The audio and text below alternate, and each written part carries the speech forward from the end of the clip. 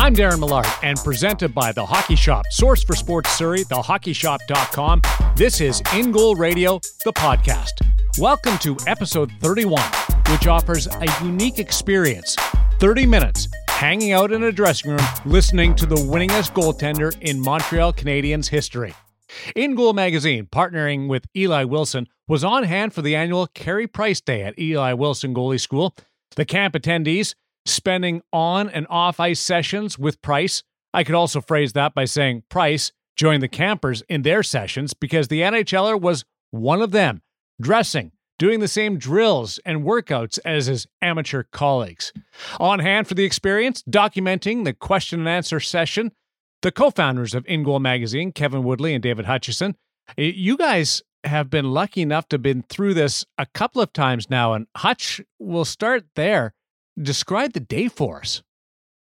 It's a full-on day that begins around 8 o'clock in the morning, maybe a little bit before, when Carey and his father, who's also part of the day, they arrive at the rink, and all the kids' gear is unloaded for them, sort of as if by professional trainers, and the kids are whisked off to breakfast, just in a room above the rink.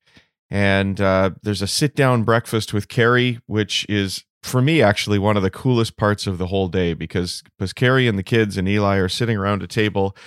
And as you can imagine, Eli has everybody introduce themselves. And Carey very humbly introduces himself as if he's one of the kids.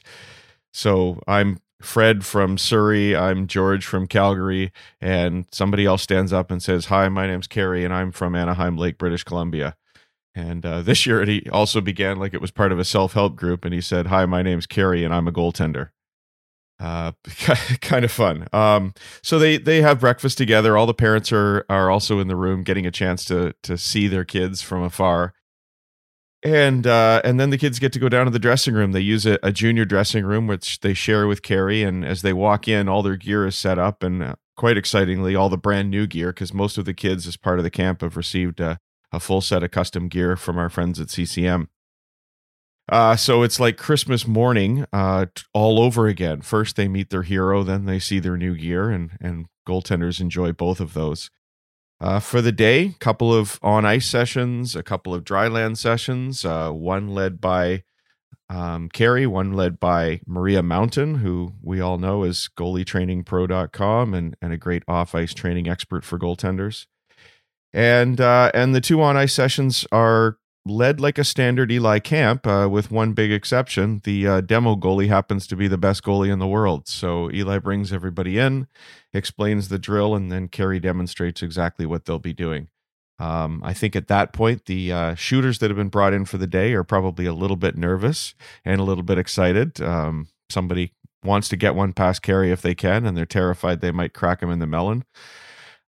Fun to watch all of that happening. And series of drills. Carey takes a station himself. He's in full gear, obviously, since he was demoing. He's coaching at the station. He's fooling around with the kids. Very relaxed in the last few years. Whole lot of fun to watch. And then in between, they're as I said, they're sharing a dressing room. So there's a lot of chit chat in the room. Kids are understandably pretty quiet and pretty nervous. But Kevin does his best to try and pull some questions out of the kids and lead a little bit of discussion. Then eventually they loosen up, and it's very organic. You'll have Carey grabbing a kid and teaching him how to tie the toe ties on his brand new gear. I've seen Carey do up skates for kids. It's a fantastic day. Just want to pick up on one thing that you mentioned there, and Woody, toss this one your way. Price just wasn't signing autographs and posing for pictures out there. He got a little bit of work done in the crease. Yeah, I mean, he does the drills. He demos every drill, and as Hutch said, and my favorite part is we mic him up and shoot his station, and he will just the feedback that he gives the kids. And the shooters if they're not doing their job. So yes. Really cool to see, if especially you have a wide mix. You got some kids that are on the verge of junior, and you have some kids that are just getting started. And that's tough as a goalie coach, but he does a really good job of finding little tidbits for these kids that help them make saves, whether it's hand position, for the older players, some of the movement patterns and some of the keys to his movement pattern, how he wraps his blocker on the stick side, when he sticks his stick out, when he holds it in, stick position keys. And then he gets out and demos and like I said, he'll pop in there and do some reps himself. So, he's there a long time. There's 3 hours of ice times throughout the day. And he spends, like I said, a good chunk of that either demoing reps or sneaking in a few himself, especially as the younger kids get tired throughout the day. They sometimes need a break, and there are worse things to do than watch Kerry hop in and take a couple reps himself. Not a bad guy to lead your drills. His red pads that he used at the day were a big topic of conversation. So was all his equipment. Somebody asked about his pants. He goes, I only use what I like. And that's where I go with my decision. So along with our discussion with Price, In Goal Radio, the podcast today takes a trip to the Hockey Shop, Source for Sports Surrey. Woody and Cam are on a run right now of upper body gear, focusing on the Vaughan chest and arm. I'm envious that you guys have boots on the ground over at the Hockey Shop, Woody. Yeah, it's always fun. Even going there on a weekly basis, there's still always new stuff. Like I still geek out, right? Still grab stuff off there, especially if Cam's busy helping customers. Have to wait a little bit before we have a chit chat. I'm still grabbing stuff off the wall and playing with it. Interesting one we'll have coming up here, and to me, a sign of what the Hockey Shop's all about. We talked before about the inner glove that sometimes kids wear, the Lizard Skins inner glove. And we did a piece on it, and we did a gear segment on it. It was black. And I went in there this week, and the inner glove is white. And that is based on us, In Goal, giving Jake Keeley, Vancouver Canucks prospect, signed out of the NCAA last year, a black Lizard Skins glove to be a tester for us, to test it and see what he likes. And he loved it. He switched out of a traditional baseball batting glove to use this under his glove in his first year pro. However, as a heavy sweater, he found that the black bled. So he ordered himself a couple sets of white, shared that feedback with us. We shared it with the Hockey Shop, and guess what? The Hockey Shop's next sort of batch of inventory of the Lizard Skins gloves is white. That's what you get when you go to the Hockey Shop. You get goalies that understand what goalies need, goalies that listen to feedback from other goaltenders working in the store, sharing that feedback, sharing those insights, sharing all those years of experience to help you play your best. And of course, when you're down there in the basement, it means not just batting gloves and unique little elements. It means all the latest from all the biggest brands. CCM, we'll talk about the Vaughan chest protectors today, Warrior, Bauer, Bryans, you name it, they've got it. They've got the latest. They've got the best. And as we're talking Vaughan chest protectors today, for our American listeners, a reminder, thehockeyshop.com, not only do they have some of the best pricing, but that's a product that crosses borders. Not all do, but that's one that does. And so if you're a U.S. customer, take advantage of your exchange rate. Make sure you contact them at thehockeyshop.com and stretch that dollar a little further, courtesy of that better exchange rate. You can always find any answers you need to questions. Make sure you check them out again, hockeyshop.com. And if you're blessed enough to live in the best part of the world like I am, Vancouver and the Lower Mainland, make sure you check them out in person. The Hockey Shop Source for Sports in Surrey, British Columbia. It's worth the short drive out from Vancouver if you're visiting. It really is a slice of goalie heaven. It's Disneyland. If you're in the Lower Mainland and you're a goalie, that's the amusement park, the attraction that you want to stop by. But with a few less kids, less kids running around screaming. That's although Cam tends now to have fans sort of, they're fanboying on him. Mm-hmm. So it's not quite the princess at Disney and the little girls running around screaming, chasing him around the store. But yeah, he's becoming a big deal down there. No, he's our Winnie the Pooh. He's gonna be really upset. He's gonna love you for that one. Hey, I could have went one of the Seven Dwarfs too, but I opted to stay away from that. He's a little segments coming up. I was just going to say, he's a little taller, Darren. Sorry, buddy. He's a little taller, but the head size is getting similar to Winnie the Pooh. We're going to take you inside the dressing room in Kelowna, where a handful of goalies were lucky enough to spend some time the entire day training with Carey Price. We at In Goal convinced Eli Wilson to leave about a 30-minute gap in the schedule for a casual, in the dressing room conversation with Carey. And that's where the kids really come out of their shelves because it's their domain. And for broadcast purposes, just want to let you know, I voiced all but one of the questions, which cover a wide range of topics. We thought it was important that you, the listener on the podcast, were able to hear the questions as well. So you'll hear me repeating the questions that the kids fired Carrie's way. So at the end of this episode as well, one more heads up, we'll let Carrie walk you through how he tapes and prepares his sticks. That's coming up at the end of episode 31. But we start our feature interview with Price discussing a little end of summer stick experiment. Price has been toying with the idea of using a shorter paddle. Presented by thehockeyshop.com. Here is Carey Price and his explanation. Okay, so I guess I will start with my paddle lengths. This morning I was trying out a paddle length that was a little bit shorter. I'm just trying it out because I wanted to see what it was like. And the consensus is it's all right.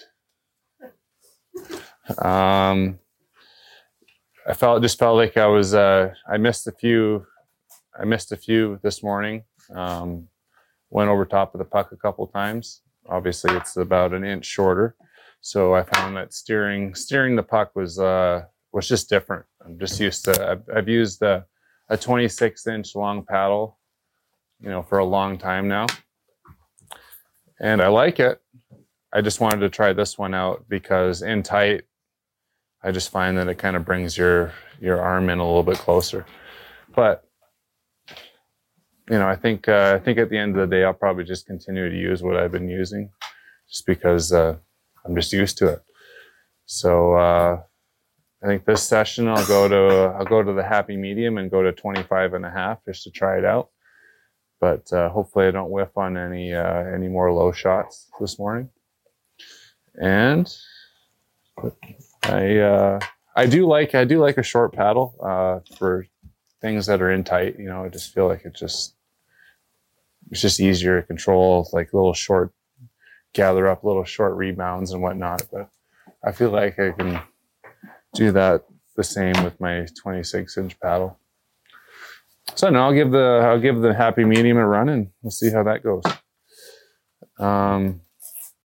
As far as my tape job goes, as you can see, I cut down my stick a little bit. I just find it's a little bit easier to stick handle with. It has its pros and cons as well. It's harder to elevate the puck for long distances if you're going to shoot it around the glass or clear the zone, but has its benefits in making short passes.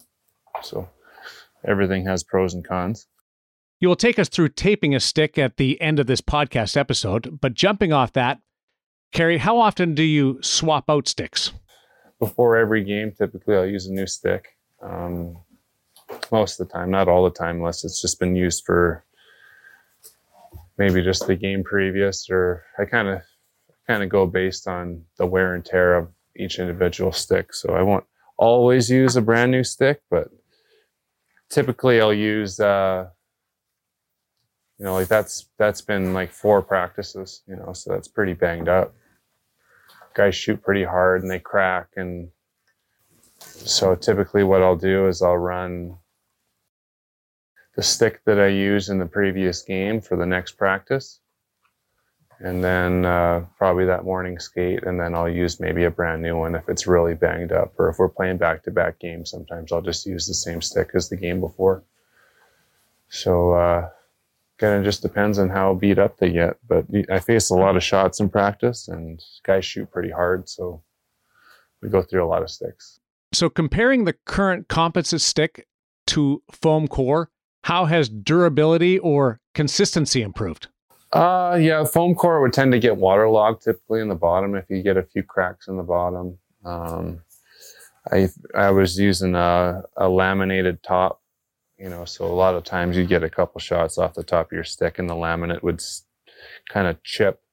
Trainers love that because they love getting fiberglass slivers in their fingers. And they would just kind of just delaminate it. And I didn't wind up breaking a lot of those sticks. It's just that laminate would kind of pop and make a bubble, and that was enough to make it unusable. So yeah, I do get a lot more consistency, and they actually don't break as often as I found as wood core sticks do. They just kind of get worn out, and I find like a lot of my sticks after a lot of shot, like hard low shots, would start to kind of crack in the middle if I'm getting good stoppage or getting good contact and not deflecting it. A lot of times a guy will shoot it directly like in your 5-hole and it would just catch it just in the right area. But they do hold up pretty good. I can't complain. They hold up better than the foam core sticks used to.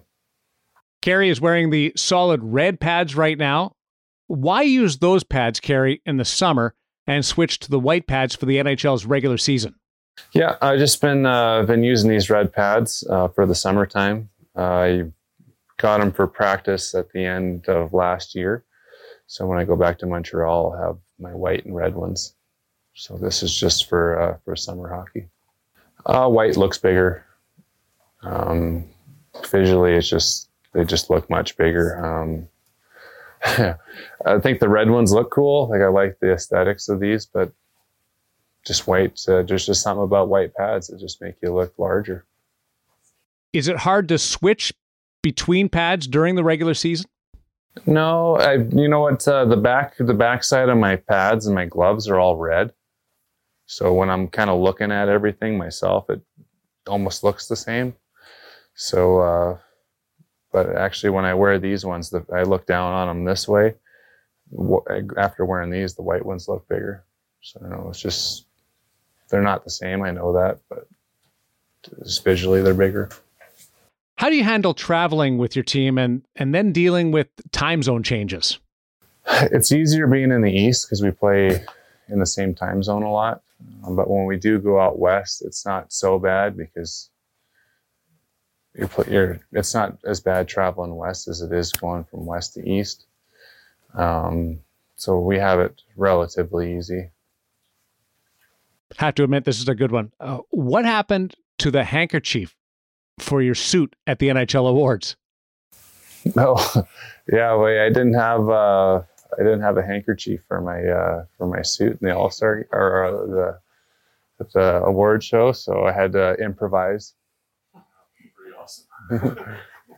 Kerry, being drafted is a big accomplishment. How hard is it to then make the NHL team? It's nice getting drafted. You have to play well at the right times in front of the right people to get drafted. Maybe a couple times here and there you might impress somebody at the right time, but then you get drafted, and then to make the team you have to play well all the time. So it's even harder once you get drafted. What is it like playing for Team Canada? That's fun. It's playing for Canada is a very very cool experience, in being that everybody's so efficient at their job. Like I played obviously for the Olympics and the World Cup, and when you play with players like that, you just know that somebody's going to be doing their job. So you just it's just like an ultimate sense of, things are going to get done. So you just have to worry about doing your job. So, and that if everybody's doing their job, you're going to win. So it's a pretty satisfying feeling when you end up winning, and you just knew it from start to finish that if you did everything right, you were going to win. How long before a game do you like to arrive at the rink? It depends. I usually road games, I'll get there just when the bus goes. We usually have 2 buses going there between 2.5 to 2 hours before. At home, I'll typically get there 2.5 hours before a game. During that time, what's your pregame routine? It's pretty typical. I just get there and have a cup of coffee and tape up a stick, kind of talk with my teammates about a couple of different things, whether it's what situations that happened last game or situations that happened the last game against that team. And then I'll do some stretching, and then we'll have a pregame meeting with the coaches about, their forecheck, what we want to do on our forecheck. A lot of things that don't necessarily, have to do with what I'm doing out there. So I kind of drift in and out of paying attention based on what we're doing or what they're talking about. Because I know a lot of things don't necessarily pertain to what I need to do. Like our forecheck, I don't really know what we're going to be doing on our forecheck necessarily, but during that time, I'm thinking about other things, like what we just talked about on their forecheck. I'll be thinking about ways to beat that. So I'm not zoned out thinking about, what I'm going to eat for dinner after the game. I'm just thinking about other things. Kerry, would you rather have a farm or a house in the city, courtesy of one of our kids? Oh, definitely a hobby farm. Not a real farm, because real farming is a lot of work. But I do like having a little bit of acreage and having a little bit of space. Growing up, Kerry, who is your favorite goalie? I had a few favorites. I guess they've kind of varied between different stages in my life. I like Kirk McLean, obviously, when he was with the Canucks, and I like Patrick Waugh, obviously, and Marty Brodeur, which are probably two really influential guys on my career or in my youth. Yeah, well, yeah, I mean, obviously, Dad. He's a big part of the reason that I got playing goal in the first place. Did you always want to be a goalie? And what age did you get the vibe that maybe you had something special going and decided to take playing goal seriously? I wanted to play goal when I was really young. When I first started playing hockey in general, it was in the backyard. And then as I, got a little bit older, into like the Adams age, I started playing defense and worked on my skating abilities, and went to hockey schools as a defenseman, and kind of just worked on my, I guess what essentially would be is just like my hockey skills. And then as I got older, I went back to goaltending again. And by the time I was about 11, I suppose, it was kind of when I made a Pee Wee AAA team as an 11-year-old. And then it kind of took off from there. This question coming courtesy of an online submission that follows up the previous question nicely. This one from a 9-year-old goalie, and she wants to know how you balance school and hockey when you were younger. Did you miss school for hockey, and what took priority? Oh, it was balancing. I've always had very understanding teachers. Hockey and school are, things that you're going to have to deal with as a young person. Definitely missed my share of classes traveling, but at the end of the day, I was always diligent at getting my work done. What sport would you play, Kerry, if you didn't play hockey? I don't know. I have a lot of hobbies that I enjoy. I played a lot of golf when I was in high school. Do you listen to music before the game? Yeah, it's always on the radio or on the stereo, so you don't really have a choice unless you wear earplugs. Your favorite ice cream flavor? I don't know, I like vanilla, because you can mix vanilla with anything, just about. The only question that I will not ask myself, this one's from Maria Mountain from Goalie Training Pro and Revolution Conditioning. Maria.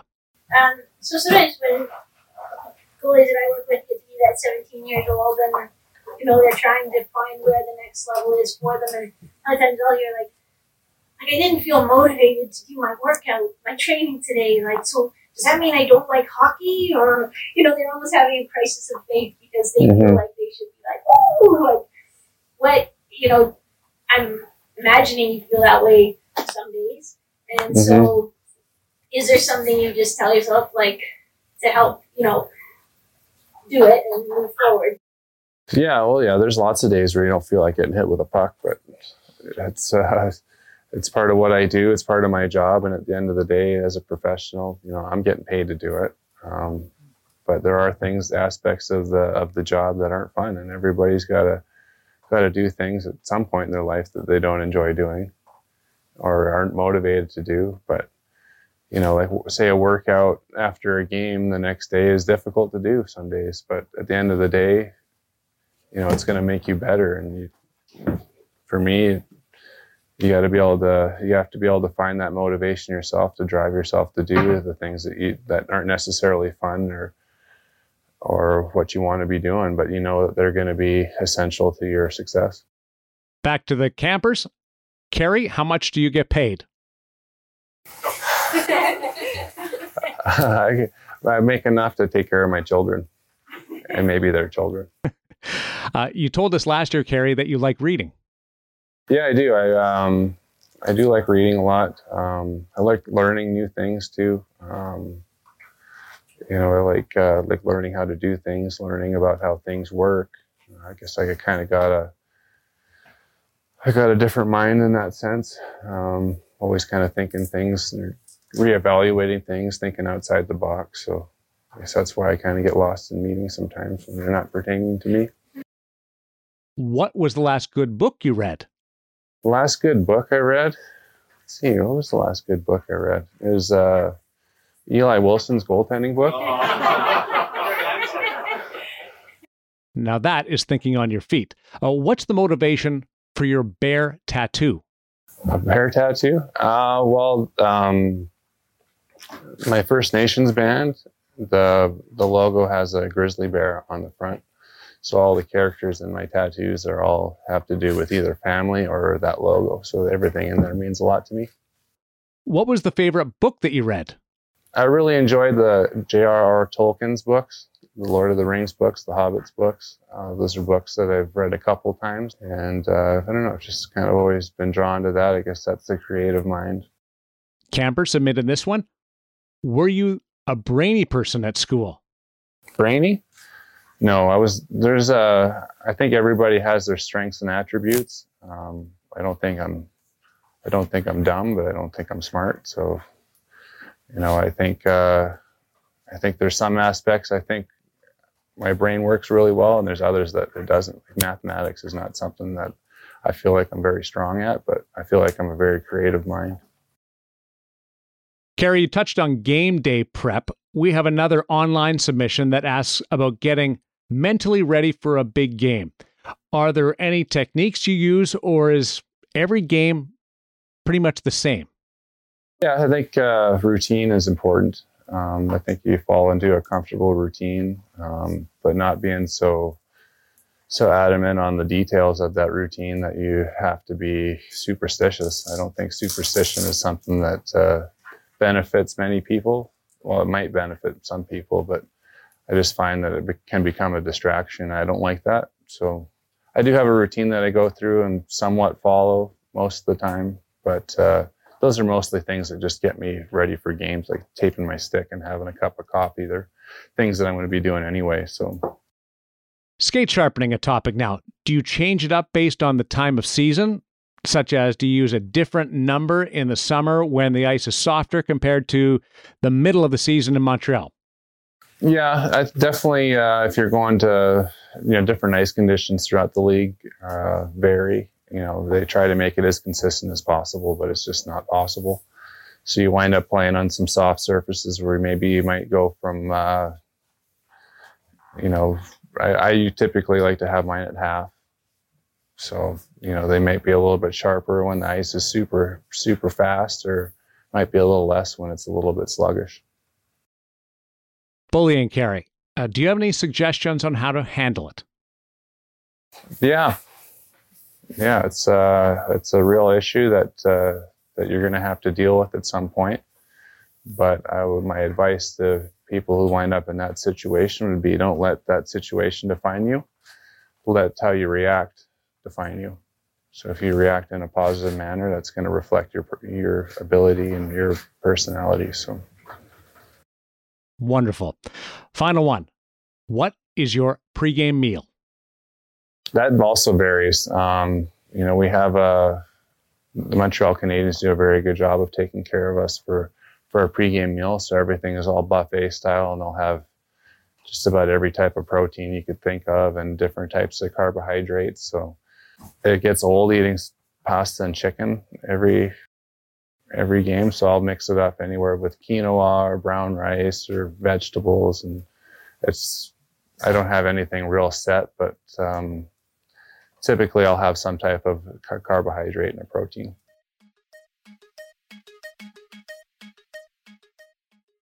Bullying antidote. Great way at the end of that segment to wrap things up. We'll have more Carey Price at the end of this episode with a cool little segment on preparing his sticks. But Woody and Hutch, you both were able to ask questions during that segment. You guys were inside the room. Woody, just your thoughts. I mean, it just Carey being Carey, like we're used to this at this point. Actually, to be honest with you, the crew last year was a little livelier. The questions were some of them a little more pointed. If I remember correctly, last year, I think somebody asked him if you could go somewhere else other than Montreal, but you could win a cup, like, would you, kind of thing. So, and what's beautiful is he's so relaxed in there. He really does open up with them, and it's such a great environment to see and be part of. I normally do have a little bit of a longer sit down with him outside of the Q&A period, usually write an article out of it for In Goal or NHL.com. And it's funny because as we had this little gap in the schedule, he said, okay, so this is the time where I got to do a long interview. And it's like, no, guess what? We're going to give you a break. We're just going to let the kids fire away here. You don't have to put up with Woody. So it was good. So many different little angles there. Interesting. A lot of the stuff we chit chat about outside of the mic being on, for example, the skate sharpening. He talked about different sharpenings, potentially depending on the ice situations. He was telling us earlier that the trainer in Montreal, I think it's Pierre Gervais, he'll actually change the skate sharpenings on players based on ice conditionings and not tell them all the time because he knows how it's going to feel and they don't even notice when they hit the ice. So to be honest with you, the ice conditions and skate sharpenings are not something I ever would have thought of, but the ice conditions vary so widely in the NHL that it was a great question. And that came actually off our Instagram. I don't have the reader in front of me, but when you say me and Hutch ask questions, in my case, a lot of them were just questions that I pulled off our Instagram feed from our listeners or from people that are sending us emails to ask questions of our guests. What's that email address you can send questions to, Hutch? Would that be podcast@ingoalmag.com, Kevin? Yeah, and so some of those questions you mentioned, Darren, that we asked were basically based on those questions to that email. And I'm actually, as I'm talking here, I'm just trying to find the person that asked the question, but I can't. So you know who you are. Good job. Good question. One of the things that really stood out for me every year at this, sometimes we talk about how players can be far too vanilla with the media in the dressing room. They've got set answers. They're trained from a young age how to answer questions without controversy. Whereas Carey completely lets his guard down in the room. And every year there's a moment where Woody and I look at each other with our eyes bulging, thinking, oh my gosh, if we reported what he just said, the media firestorm would be just crazy because he's just completely honest with these kids. The trust that he shows in everybody in the room is amazing, Kev. Well, we should also put a little caveat there because it's not because it's hugely controversial. No, exactly. But because we know what the spin would be put attached to those comments. And it's not meant that way, but that's the reality of, a little tidbit or a little, like, it just wildfire, especially in a market like Montreal. And again, he's just honest with these kids. He's just honest with us. And there's a trust there that we're not going to take it out of context and pull something and turn it into a firestorm, which, frankly, is just unfortunately a reality, for a lot of markets and a lot of media. So it creates a really nice, relaxed environment. And for the kids, like being on the ice with him, having him, like I've seen him tie kids' skates in there, Darren, like young kids. Just, hey, can you help me tie my skates? Absolutely. It's like a hockey dad Uncle in Carey. there. Yeah, and Uncle it's Carey. Yeah. that environment to me, as much as the parents are watching them on the ice and participating in breakfast, it's getting to be a part of that. The fact that he doesn't ask for his own dressing room, that he just sits in there with 18 kids and shares stories and shares tips and tells jokes and gives them little shots, little ribbing here and there, just like a chirp in the locker room. That's all part of what makes this day so special. And it's been really fun to watch him get more and more comfortable in that environment and just more and more comfortable with the kids, I think, especially since he's become a dad too. He was always good with the kids right from the get-go, but he's even more relaxed now. The red pads was one interesting question because it's basically a Somerset. The other part was about changing pads and how his gloves and his pads have that red backing on them. So he really doesn't see much of a difference whether he's in season or wearing the white ones or the red ones out of season. I never would have thought of that part.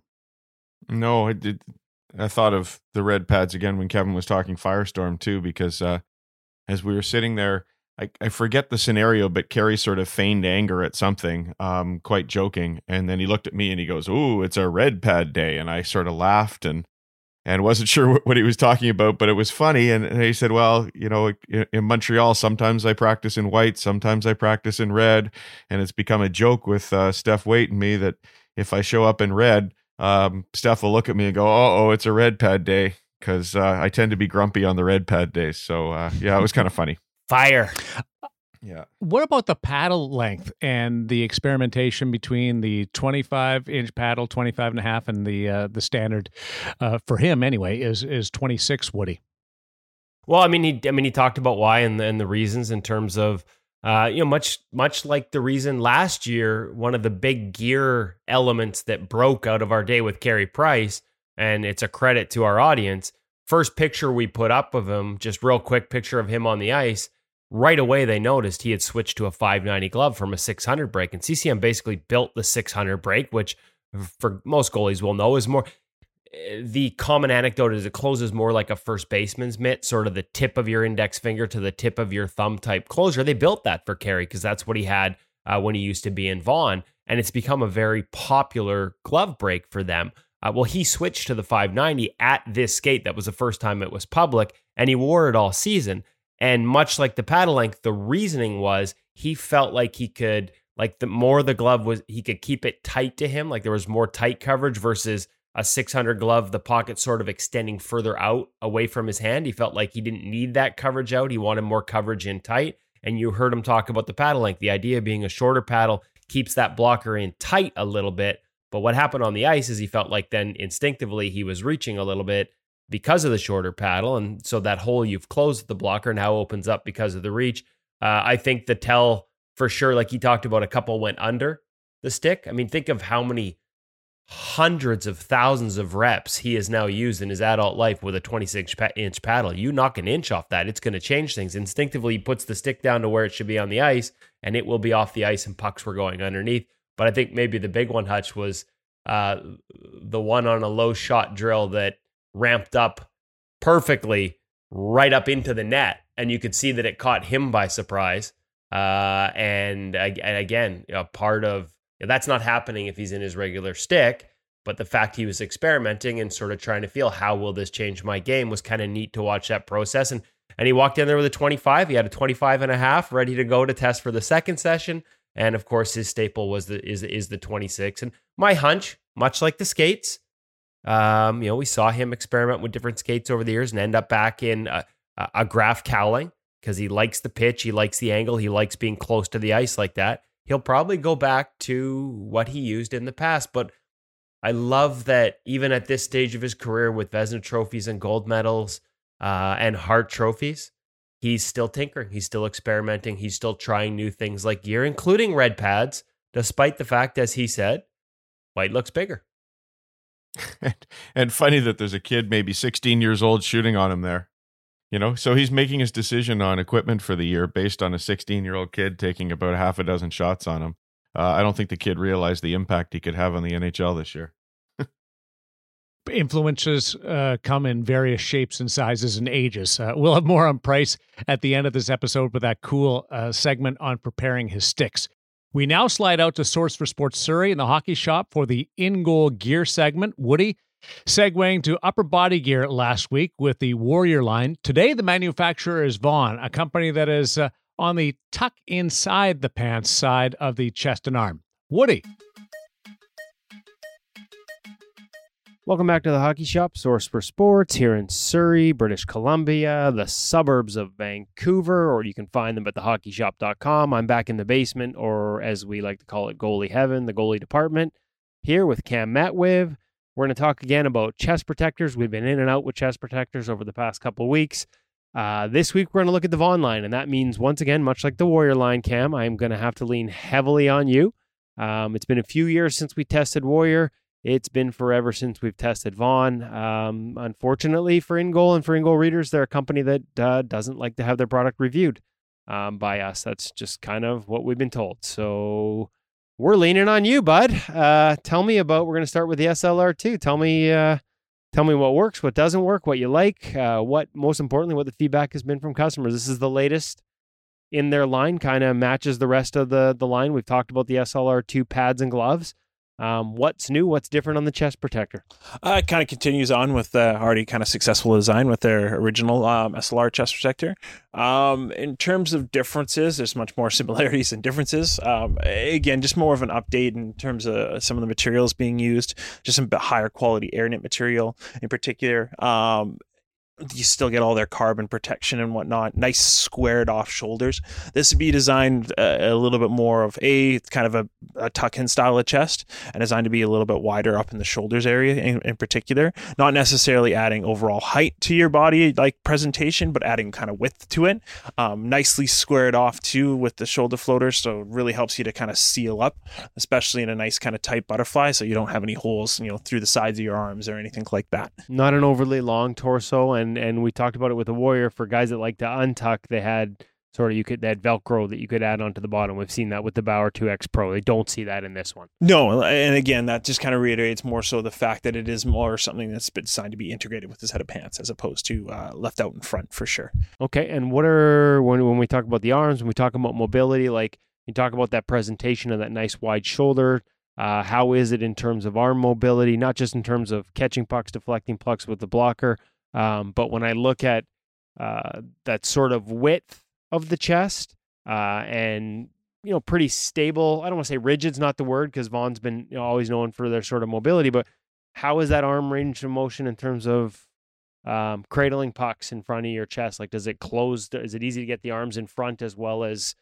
out and about for making glove saves? It'd be something you kind of have to try on and see if it's right for you in that sense, because the mobility is going to be different than your classic run-of-the-mill Vaughn chest, with just the way the floaters are and the size of them. A couple of nice features that they have tried to address that a little bit is adding the suspender clips to the top floaters to be able to kind of have another way to secure the floaters down a little bit more. It gives you again a little bit of that adjustability and playability options. But that said, in terms of for crossing your arms and whatnot, they've thought of this again a little bit. They do have pads that you've seen on other Vaughn chests actually underneath the shoulder floaters that help to kick them up a little bit. If you do take those out, that will increase your cross arm mobility a little bit more. Oh, so those are, you can see that there's Velcro underneath the shoulder floaters, and those secondary pads are removable. So that's again, personalization, customization. We talk about chest protectors being the most personal unit we wear as goaltenders. So anytime you add the ability to sort of customize it to your preferences, that's a positive, and that's a nice feature here from Vaughn, having that sort of second layer under the shoulder floater. Any other features on this one? Any other feedback you're hearing from goaltenders that have used it that you like? Some adjustability of the shoulder wings, Velcro in behind, sort of onto the back plate, so you can adjust how those shoulder floaters sit in terms of how high on the shoulders, how low on the shoulders. That looks like a nice piece of adjustability, and the arms, for the most part, look like they follow a traditional model for Vaughn. Yeah. Again, it's not something too far off that you haven't seen from them before. So that says there's a good sense of comfortability with the chest. If you've had a previous model, you should be able to jump right into this guy, no problem. Okay, so one thing we know about Vaughn is lots of models. So let's move on from the SLR2 and walk me through what's next sort of in the progression, and what changes in terms of why you'd choose this one instead of the SLR2. So the next one we're going to be looking at is a Pro V Elite Carbon. So this one's a bit more of a limited edition style of chest, and this follows the older V7, V6, V5 models in terms of that high cut shoulder with a little bit more rounded on the width of the size of the chest, but it's more kind of stacking up, especially right beside your neck, to give you more of that high up profile, especially making you look almost taller inside the net when you kind of go down. So this still plays by that same kind of category. Similar adjustments to you've seen off of the older Velocity lines of chest. This is kind of that continuation of it. overall, good fit, good adjustability, tried to trusted design. Sits on the wall is something that if you've had, again, a previous model, Vaughn, especially in the Velocity V5, V6, even V7, for example. It's going to look and feel familiar to you. Exactly. And it's just, it's got their carbon enhancement, which that picked up at about the V6 kind of timeline. Right. They've just improved some of the adjustments in the features. You're getting the snap clips on the shoulders again for your suspenders. Also a button clip for your lace tie as well. Gives you another kind of little bit of flexibility on how you're wearing it, quick adjustment on and off kind of thing. Other than that, still, once again, similar to what you've seen in the past, just a bit of an updated graphic. So when you say limited edition, that means what? It means you won't find this in every single store. Any store that's carrying their Carbon Elite Pro line, in theory, will have the ability to have this chest and carry it, for example, but it won't be something you'll see in every single store. Okay, but you will find it here at the Hockey Shop Source for Sports and thehockeyshop.com. Speaking of sort of exclusive and models, next up in the line, let's talk about this. You've got the Velocity here, but this is Hockey Shop spec. Yeah, Walk me through this model, how it compares to the other two, and what makes it Hockey Shop spec. So the V8 Pro Carbon chest in particular is a continuation off of, they came around with the V6 2200 model, which was pushing, weight and different kind of foams to be used in a chest to be able to, have the lightest weight chest as possible, but still be mobile and protective. That's actually the last one we had. Now, we weren't able to take it out and test it, but certainly the fit and feel on that one down the path is something that continued with features. That was a big one for them. That V6 one that chest protector offered. What we got here in front of us is again a little bit of an evolution of what that chest is, and also a bit of our take and taking feedback from what we've heard from customers and also pros and our pro connections like yourself in terms of what this chest needs to perform even at a higher level. So what's particularly different between this and a standard V8 Pro Carbon off the wall is that our beef up package. So the Hockey Shop spec VE8 chest that we carry, we have a beefed up forearm, beefed up bicep, and beefed up sternum plate. So all areas of the chest where we, again, through feedback and whatnot through the previous lines, have identified that those are areas that the chest was kind of lacking a little bit, especially over an extended period of time. So we went and added a 1/4 inch of plastic, back into all three of those pieces. So when you say beefed up, I mean, we've heard in the past at the pro level, guys ask for quote unquote pro beef arms versus what's on the rack at retail elsewhere. This equivalent to that? That's correct. Yes. So that gives it, again, that bit of a leg up, to give you that elite level. So it's more of a true pro model off the wall than you might see sort of hanging on the wall in other stores. That's correct. Okay. And that retails compared to the other ones, like that spec and that sort of pro beef, is that costing you a little bit extra? That's correct. So you do see it reflective a bit on the price, and that's why you will see, different prices for V8 Pro Carbon chest protectors online. But again, keep in mind that ours has got a little bit of a leg up. So if you're a guy that doesn't like to feel pucks in the arms, because that's always been the balance for Vaughn. I think they've always been seen as a mobile chest protector. But a lot of the guys that wear them, and we see it up to the NHL, the guys that complain the least were guys that were in Vaughn models because they're used to feeling pucks. Everybody's different. Some guys like to feel more than others. This is, you add that pro beef to the arms if you feel like that fine line between feeling pucks and having them leave marks is not something you want to cross. Exactly. Okay, perfect. Cam, thanks for walking us through the Vaughn chest protector lineup this week.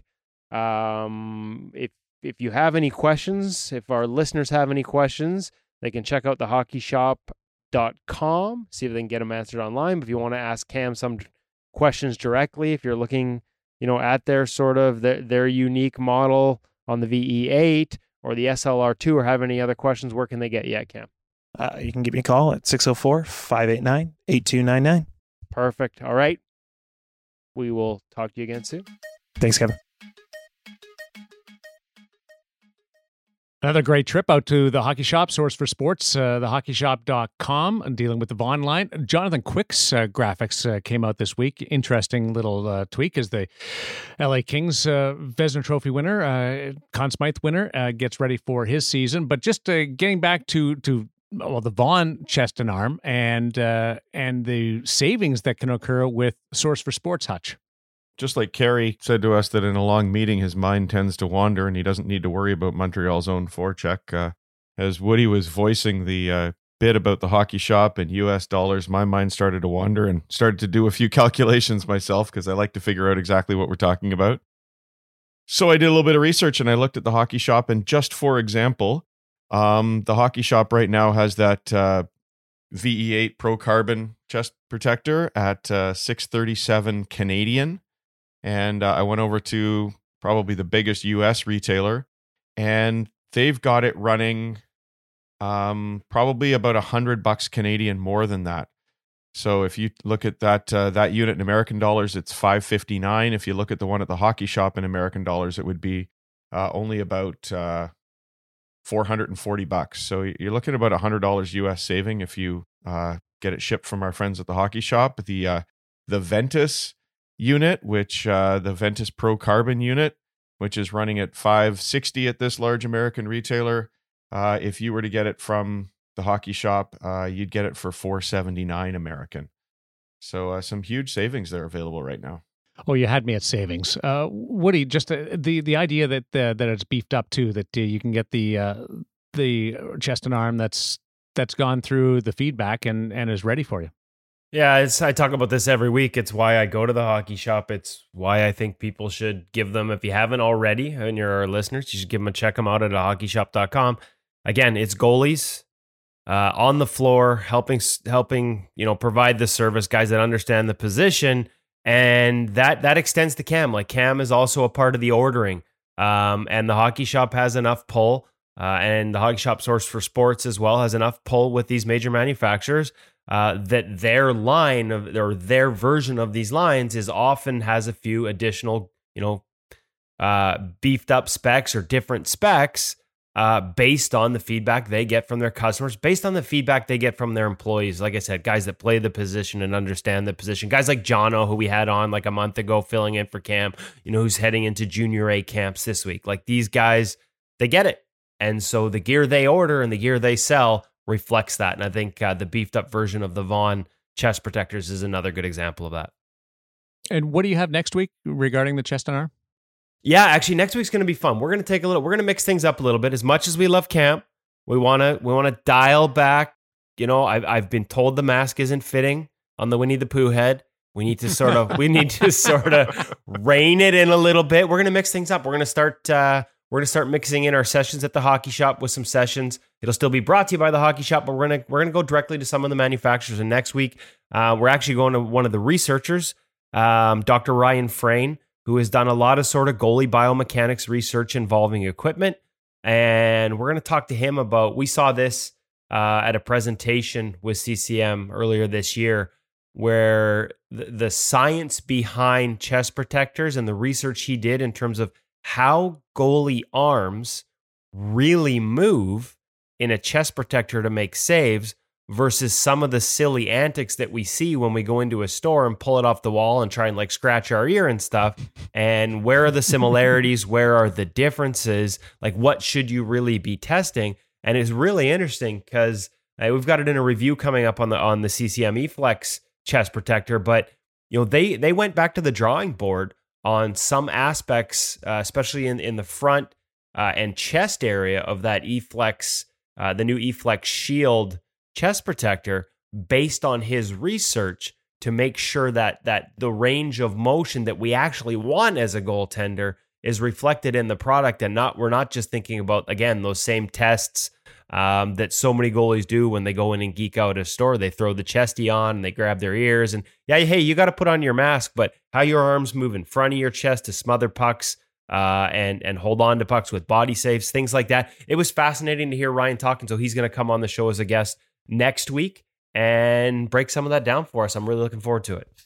It might be the most important chest and arm segment ever because there's so much science into it. So looking forward to it. Also, a heads up, next week's feature interview is an in-depth conversation with Mike Condon, a Princeton grad. Condon does not leave any stone unturned, walking Kevin through his challenging season a year ago, the future with his new club in Florida, and reflecting on his road to the NHL. So it's a fun, interesting, educational discussion that's perfect for the podcast world. That's next week on In Goal Radio, the podcast. And Woody, it goes from training and watching Instagram and thinking that he should be doing those same drills. It really does cover the gamut. Yeah, and it's I'm going to give everybody a heads up. It's a long one. And I think you'll want to stick around because that's the benefit of going to Kelowna. We had the day with Carey and Eli Wilson goaltending on Sunday. I stuck around for an extra couple days. Spent Monday with Mike Condon, off the ice talking. Tuesday, I was on the ice with Mike Condon and also James Reimer. Both of those, as well as Carey. There's a little teaser here for our fans. We did basically what we're going to call a pro read segment. And we had it was almost like they actually, their words, this is like sitting down and watching video with my goalie coach during an NHL season. We went through plays and saves, had them break down their reads that led to the saves, why they played things a certain way. And I cannot wait to get through the production stage of that and start bringing that to the audience at ingoalmag.com. And if there's any questions or comments, inquiries, Woody and Hutch. Well, Hutch, let's go to you because I think that the read needs a little bit more enthusiasm. You're getting too comfortable with your podcast read with the email. Radio voice. I'll have to do a little where's bit the of work radio on voice? that. Yeah. Okay, so if anybody has questions for us, gents, we'd love to hear from you. Send them to podcast@ingoalmag.com. Kevin reads them, Darren reads them, I read them. Love to hear from you all at podcast@ingoalmag.com. And just to give them a little heads up, as much as Mike Condon's already recorded, like I said, we took your questions to Carey Price. Some of the names we've got in the upcoming weeks here scheduled. Martin Jones this week. We'll have a chat with him for the future. Hoping to hook up in person with Laurent Brossoit of the Winnipeg Jets. We've scheduled some phone time with Connor Hellebuck before the season starts. And I know we promised it before and we just had a little bit of schedule problems, but he checked back in with me this week. Carter Hart of the Philadelphia Flyers. So make sure that we get your questions in for those goalies. Again, podcast@ingoalmag.com. I may not have the voice like Hutch, but I give you the names. Make sure you send us questions for them. Yeah, we'll leave it to Hutch. Everybody's got their thing. That's Hutch's. He That's all dominates I'm the good world for. of promo. Yeah. No, it's not. Our thanks to everyone at Eli Wilson Goalie Camps for inviting In Goal out to the day with Carey Price. We hope you enjoyed Carey's second appearance on this podcast. We leave you with some bonus material now. We're posting this on our website at ingoalmag.com, but the audio version is coming your way. Carey Price walking us through how he prepares his sticks and the reason for his interesting tape job. Enjoy it. We appreciate any feedback. Let us know with a like at your podcast provider or send us an email or direct message. As promised, here is Carey Price and how and why he tapes his sticks the way he does.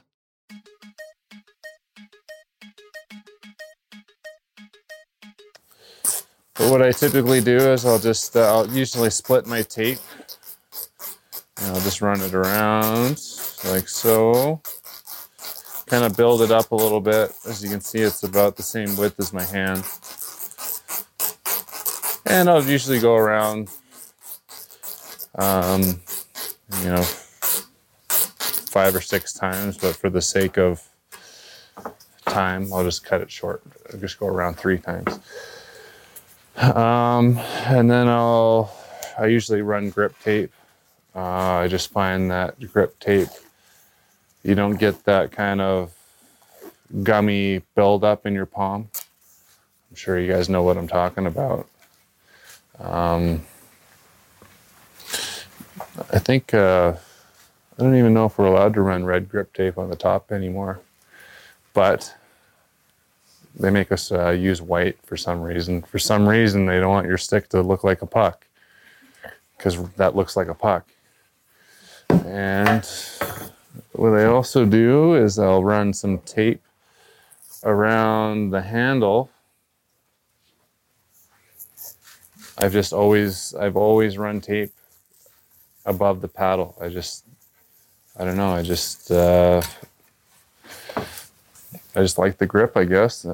Maybe dampens a bit of the vibration, maybe a little bit. But it's just something I've always done. So what I'll also do is on both ends of the grip tape, I'll just run a little strip of stick tape, because grip tape tends to want to roll up on you. So that minimizes the kind of adhesive buildup that you find in the palm of your blocker side when you've been stick handling a lot. Black tape is the absolute worst for that, so I don't recommend putting black, because you'll ruin your blocker. And your mom and dad probably won't like that. So then the bottom of my stick, I usually start at about yay. And I am from North America, so I tape my stick from heel to toe. A lot of my Russian and European counterparts would disagree with this, but that's the way I do it.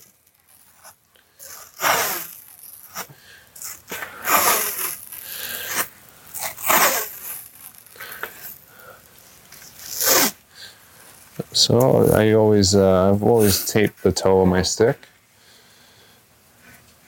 Just the way I run things. And I usually keep a set of scissors in my little kit. But I see that those scissors have graduated into my toolbox in my garage. So I don't have scissors. So I guess I'll just have to pretend.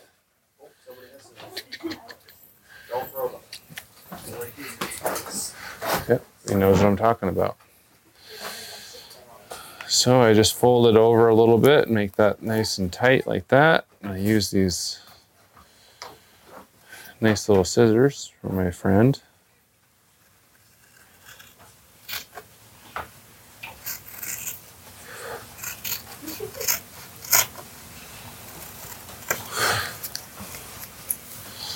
Thank you.